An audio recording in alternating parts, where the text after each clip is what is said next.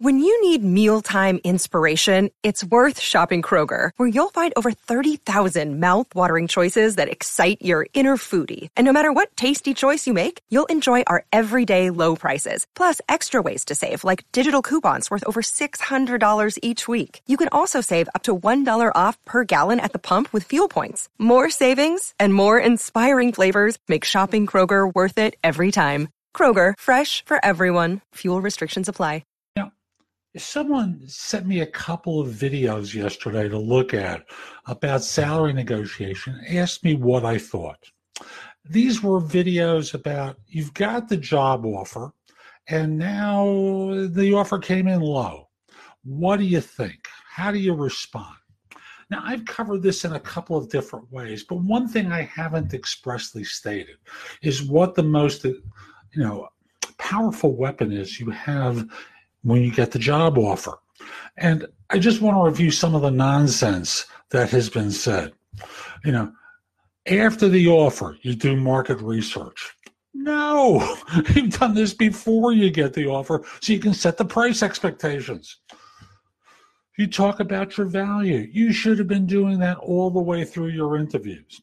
You have to figure out what your ideal salary is versus your, I'll be okay settling for this salary. Yeah, that one I agree with, but that should have been done way before. You try to get leverage in the negotiation. If you're not trying to get multiple offers, you're making a mistake. All the way through the process, you're not interviewing at one company, you're interviewing at more. So that in this way, you can counterbalance one option with another. And behaviorally, you act humble. Oh, God, what a load of crap.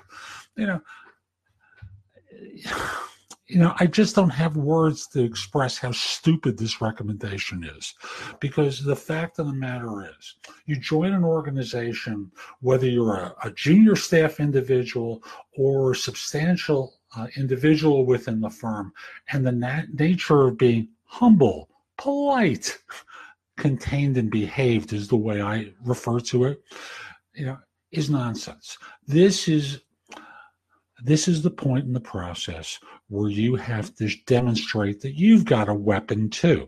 So let's say they've come in a little bit low. Now, I've got a couple of different ways of approaching this, and you can look at the playlist for my videos at jobsearchtv.com. That'll take you to my YouTube channel, and you can watch the playlist that deals with salary negotiation.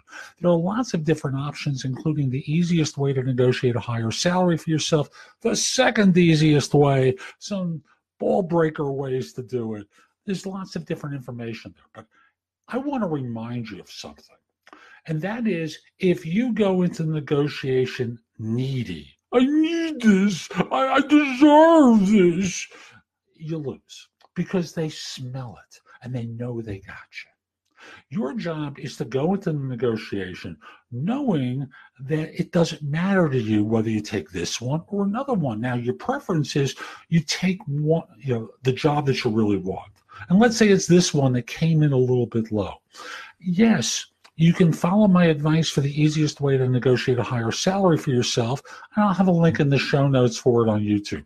However, your best weapon, the most powerful gun that you carry, is the ability to say no. See, they've decided you're the best choice for them. And that's the most important thing that you've done up until this point. They've decided for themselves, of all the people whose resumes they looked at, of all the people that they evaluated, you're it. You're the best one for them.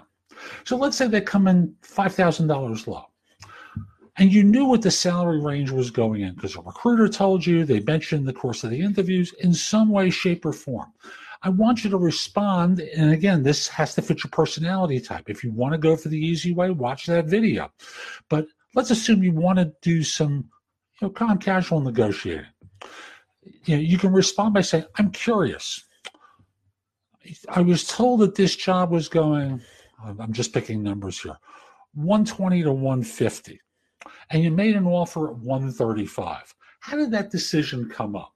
Now, they're going to come up with some BS line about how they assessed you to a level of 135. you know it's BS and don't accept it at face value. So what's the difference between a person at 135 and a person at 140?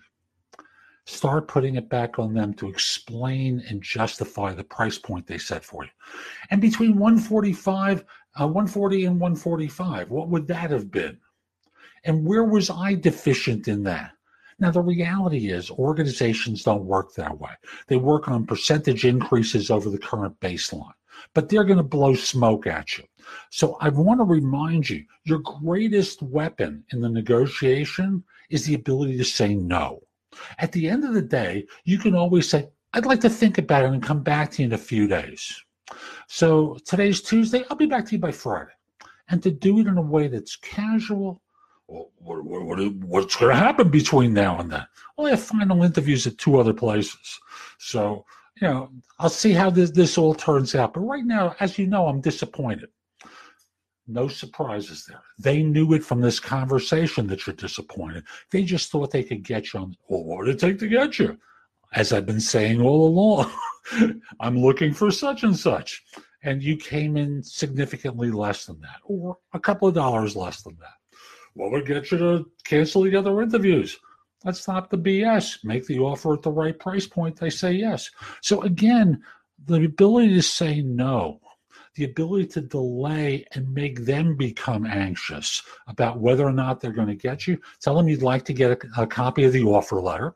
You want to confirm the level of the position, because I can't tell you from my time in recruiting, there were so many instances where people were talked with about officer level positions and suddenly they're seeing a job title that's clearly not an officer level. So you always want to make sure you get that offer letter in writing before you really commit, because, hey, look, I'm going to let you in a secret.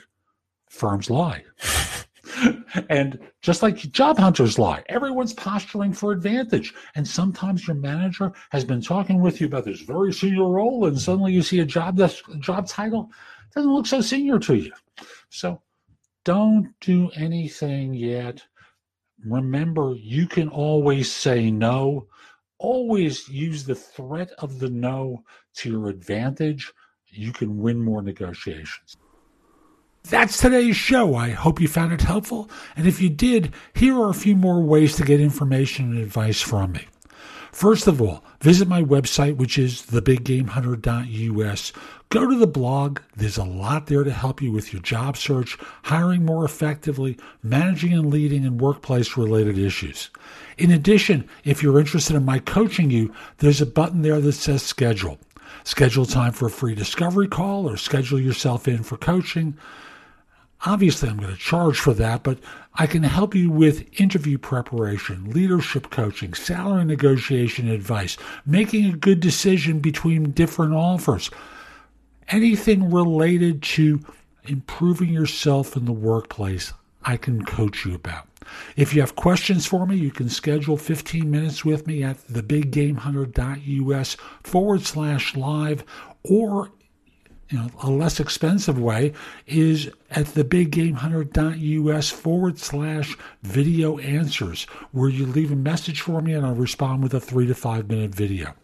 Connect with me on LinkedIn at linkedin.com/in/thebiggamehunter.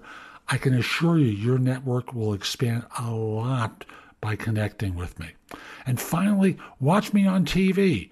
Download the Job Search TV app for Fire TV, Fire Stick, Apple TV, Roku, like 90 different manufacturers. I'll be back tomorrow with more, and in the meantime, I hope you have a terrific day. Be great!